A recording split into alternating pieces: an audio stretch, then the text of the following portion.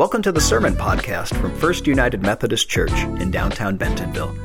If you have questions related to what you hear today, or just want to find out more about the ministries at First United Methodist Church, please visit us online at fumcbentonville.org or check us out on Facebook, Instagram, or TikTok. Blaine, thank you for leading the choir and worship in Ray's stead. Thank you for continuing to be tall. So I still have to be the short one here, but it is what it is. And by the way, I've loved hearing the stories of what you all did with your Lost Coin Challenge. I encourage you, if you haven't done that yet, go out there, still do your Lost Coin Challenge. I would love to hear the stories if you're comfortable sharing them so that other people can get some ideas on how we can love our neighbors as well. I am Michelle Morris, the lead pastor here, and I do welcome you to worship today as well. We are in this series where we are learning about loving our neighbor, and today we are going to reflect on what it takes to love our disagreeable neighbor. And with that in mind, we're going to hear this very weird passage from the Gospel of Luke. So prepare yourselves. Here we go from the Gospel of Luke, chapter 18, verses 1 through 8. Jesus was telling them a parable about their need to pray continuously and not to be discouraged. He said, in a certain city there was a judge who neither feared God nor respected people. In that city there was a widow who kept coming to him asking, "Give me justice in this case against my adversary." For a while he refused, but finally said to himself, "I don't fear God or respect people, but I will give this widow justice because she keeps bothering me. Otherwise there will be no end to her coming here and embarrassing me." The Lord said, "Listen to what the unjust judge says. Won't God provide justice to his chosen people who cry out to him day and night? Will he be slow to help them? I tell you, he will give them justice quickly. But when the human one comes, will he find faithfulness on earth?" This is the word of God for the people of God. Thanks be to God. Let us pray. Lord, open our hearts, our minds, and our eyes, that we might see and know the word you have for us this day. In your holy name we pray. Amen. So this is an odd story, and it begs the question, what is this passage even trying to tell us? And Wednesday night when we discussed this passage in Bible study, we had some lively discussion, some debate, and some disagreement about it. There was certainly a lot of discomfort with this story. Because if this story is trying to tell us about a story of persevering in faith and prayer through difficult times, why use this story to tell it? And that begs the question that I think we need to back up and ask, which is, why does Jesus teach using parables in the first place? Well, if you look at Matthew chapter 13, it gives us a reason for why. In fact, it gives us two reasons for why Jesus teaches in parables. The first reason that we are given is so that people can finally understand the prophecy about the reign of God. So yay, Jesus is teaching in parables so people will understand. And in that same chapter, it says, Jesus teaches in parables so that the people will not understand what he's saying. We don't even have to go to a different chapter. In the same chapter, we're told so they won't understand and they will understand. I think that's, though, that captures the trick about stories, right? Because when you tell a story, what you do is you invite someone to come into that story. And you can't really control where they come in on that story. A lot of times where people will enter a story has to do with what relates to their life the most. Where do they go? Oh, I've been in a situation like that. Here's what I would have done. Or even sometimes to go, well, that's very strange. That's nothing like my experience. I wonder what that must be like. But stories invite us in, especially when there are gaps in the story. And this story is full of gaps. We have no idea what is going on between the widow and her adversary to cause her to want to seek justice. We don't know how long this has gone on. We don't know why the judge wouldn't give her justice. There's all of these things that we're not told. So we have to kind of be invited into that space and fill in some of those gaps. The other thing about parables is that they have both a metaphorical and a literal meaning. That's part of that double. Sometimes you will understand, sometimes you will not.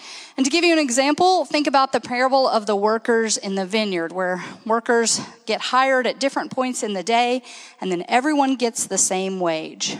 The metaphorical meaning of that is, no matter how late you come to faith in God, you will receive the same reward as those that were there from the beginning. But it also raises questions for us about the treatment of day laborers and what constitutes a fair wage. So that's that balance between the metaphorical and the literal. So what about this story? Well, I kind of hinted that a good metaphorical understanding of this story is faithfulness in prayer despite obstacles that are before you. That is a good way of understanding this story. But when we look literally at the story, I think what it does is invites us to ask some significant questions. Why is everything in this situation so broken? And who are we supposed to emulate here? It seems like for sure we're not supposed to emulate the judge, right? The judge, we are told, doesn't fear God and doesn't fear people. And the translation that I just read for you said that he most feared that he would be embarrassed. He feared the threat to his reputation. That doesn't seem like something we should emulate. We don't know enough about the adversary to know if we should emulate the adversary, but he's called an adversary and is up against a widow, which that should signal for you, because there's preferential treatment of widows and orphans and strangers in the Bible, that he's probably not someone to be emulated either. So it must be the widow, right? That's who we're supposed to emulate. And the parable does seem to imply, at least in the first, that she is a model of faithfulness. And as I mentioned, the Bible does call for preferential treatment of the widow and the orphan and the stranger. And the reason the Bible calls for that preferential treatment is because those people tend to be the most vulnerable people in society. Except as people heard this story, they would recognize that that's not always the case, that their life experience tells them that some widows are enormously powerful. Widows could inherit money. Widows could own businesses. Widows could have enormous sway in society and government. They could be very powerful people. And if you want an example, look to the women who funded Jesus' ministry, who were widows. So even within early Christianity, we had very powerful widows at work there. And then, y'all have heard me say, you got to watch your translators, right? Because sometimes when they're translating, I think they take an easy way out because they read what the words say and think, Jesus surely didn't mean that. So we'll translate it this way. And we definitely have that going on in this passage, because the widow does not actually ask for justice. The widow asks for vengeance. She wants revenge against her adversary. And the judge doesn't actually fear being embarrassed. What he says is, I will give her what she wants, because I'm afraid she will beat me up. Yeah. Y'all, I don't like to use this phrase because I think it mischaracterizes people for something that they can't control, notably their name. But what if this widow's a Karen? Right. What if she's just used to having her way and has a lot of power and is demanding it regardless of justice? And maybe when we are told that the judge does not fear God or respect people, what it means is that he is committed to justice, and that justice has to hold no matter what the situation. And he's trying to hold to justice, but this woman keeps coming and asking for vengeance, and she wants vengeance, and she's threatening him with physical violence. You can understand why he might cave. And take note that the judge is not called unjust until he gives her what she wants. It's after that he becomes the unjust judge. And then we are actually told to listen to the unjust judge. What is missing in this story, besides a lot of detail? Empathy. I was reading an article that said empathy is cultivated through interactions with people we don't know well, those glimpses into other interior worlds. And the article argued that because we are in a society now in which we don't have that many interactions with strangers anymore, because I don't even have to go to Walmart anymore. Walmart can deliver to me, and I will never see that delivery driver, right? When I first moved here, no one knew I was a pastor, and I went to Walmart, and 11 people talked to me. That was amazing. But if we don't even ever put ourselves in those places, we can't even have those interactions with strangers that invites us to hear a different story. And because we are staying too isolated, when society gets too isolated, we lose the capacity to empathize. And what we have in this story, very few details, but enough to think that there are some people here that may be isolated. A widow may be without family and lack that home community. And a judge who doesn't fear God or respect others may have chosen justice over community. May have chosen his morality or his ideals that has then consequently isolated him from others. And when we isolate too much, then we don't have the possibility to see each other's perspectives. What if this story had been about a judge saying, "Whoa, what happened to make you so mad that you want to hurt people? Who hurt you?" And maybe because of justice, I can't fix it in this space right now, but maybe you and I can work together to make a better place where that kind of hurt doesn't happen anymore. But instead, we just get I just did whatever I had to get her away from me. The compelling lesson in this story for us may be a lesson of empathy. This literal parable plays out all the time in our lives these days. Just this week, not only did I hear great stories about people helping their neighbors, but I also heard stories like someone quitting a job because the boss said something that they didn't like. They didn't go to the boss and say, "Hey, you said something that really kind of offended me. Can we talk about it?" No, just walked out instead. And I've heard stories of students refusing to follow instructions from their teachers because they don't believe in authority anymore. I've heard that in a church situation, one of my friends had a church situation in which a parishioner started with a lawsuit. "I'm suing you," instead of, "Let's have a conversation. Can I come meet with you in your office?" And we all know or have family that are no longer speaking to each other because of political divides.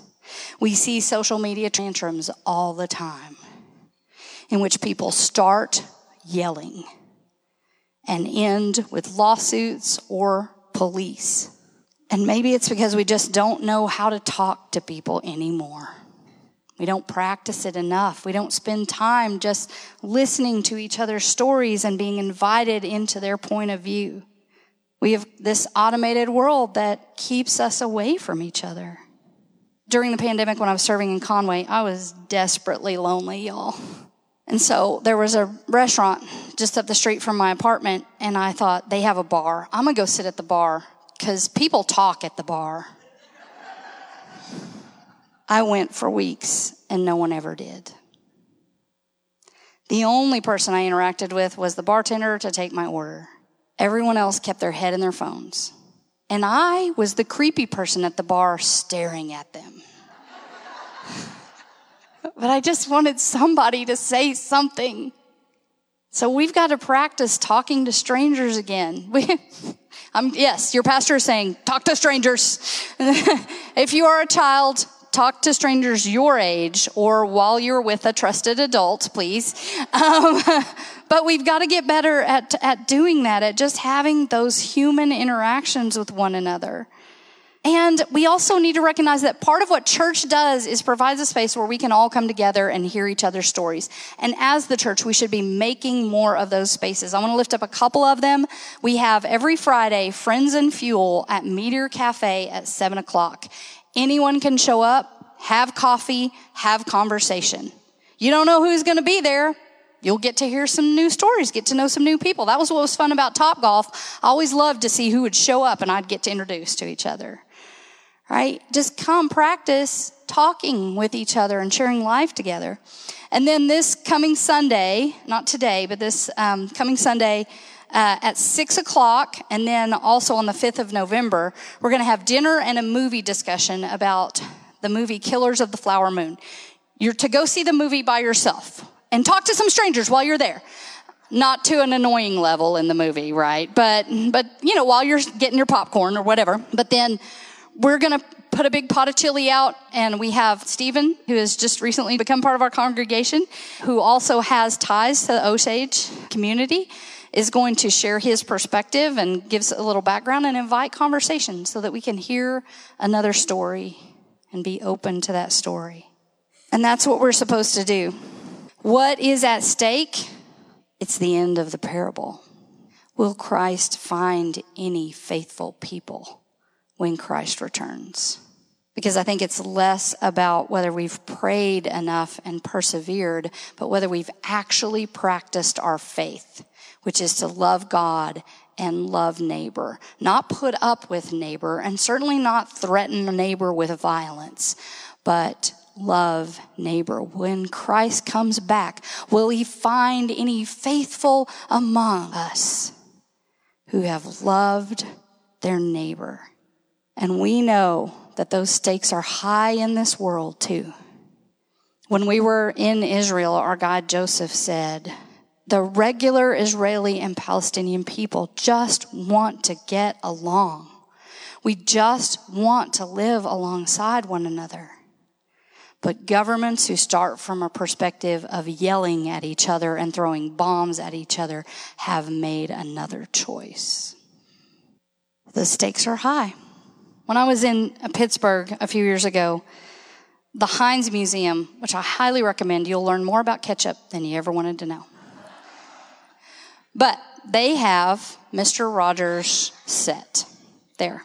We heard some Mr. Rogers music last week. They have his set because it was filmed in Pittsburgh.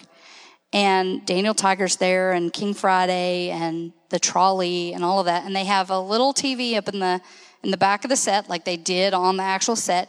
And they have It's a Beautiful Day in the Neighborhood, a beautiful day for a neighbor. Would you be mine? Playing over and over.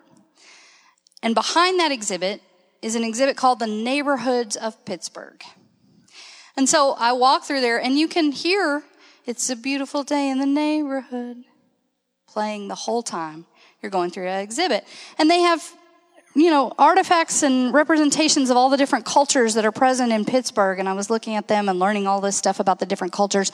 But it was almost at the end of that exhibit that I noticed they had the Germans next to the Jews. And then I froze. And then I took off running. And I went back to the beginning of the exhibit, and I noticed they put the English next to the Irish. And they put the white people next to the African Americans. If there was any group that had been in conflict with one another, they put them next door to each other. It's a beautiful day in the neighborhood. It's a beautiful day for a neighbor. Would you be mine? Could you be mine? Amen. Thanks for listening to the Sermon Podcast from First United Methodist Church in downtown Bentonville. If you would like to let us know you were here, follow the link below to connect. To participate in worship through giving, you can give online at fumcbentonville.org or on Venmo at FUMC Bentonville. FUMC Bentonville welcomes all. Because we believe the communion table is God's table, we invite everyone into our church family. We welcome and celebrate every race, gender identity, sexual orientation, marital status, age, physical and mental ability, national origin, economic station, and political ideology. We come together in action and outreach, aspiring to follow Jesus' example of radical hospitality, love, and grace as a transformative movement in our community. Please join us for worship on Sunday mornings at 9 and 11 a.m., both in person and on Facebook Live. All are welcome, and we'd love to have you with us. Grace and peace.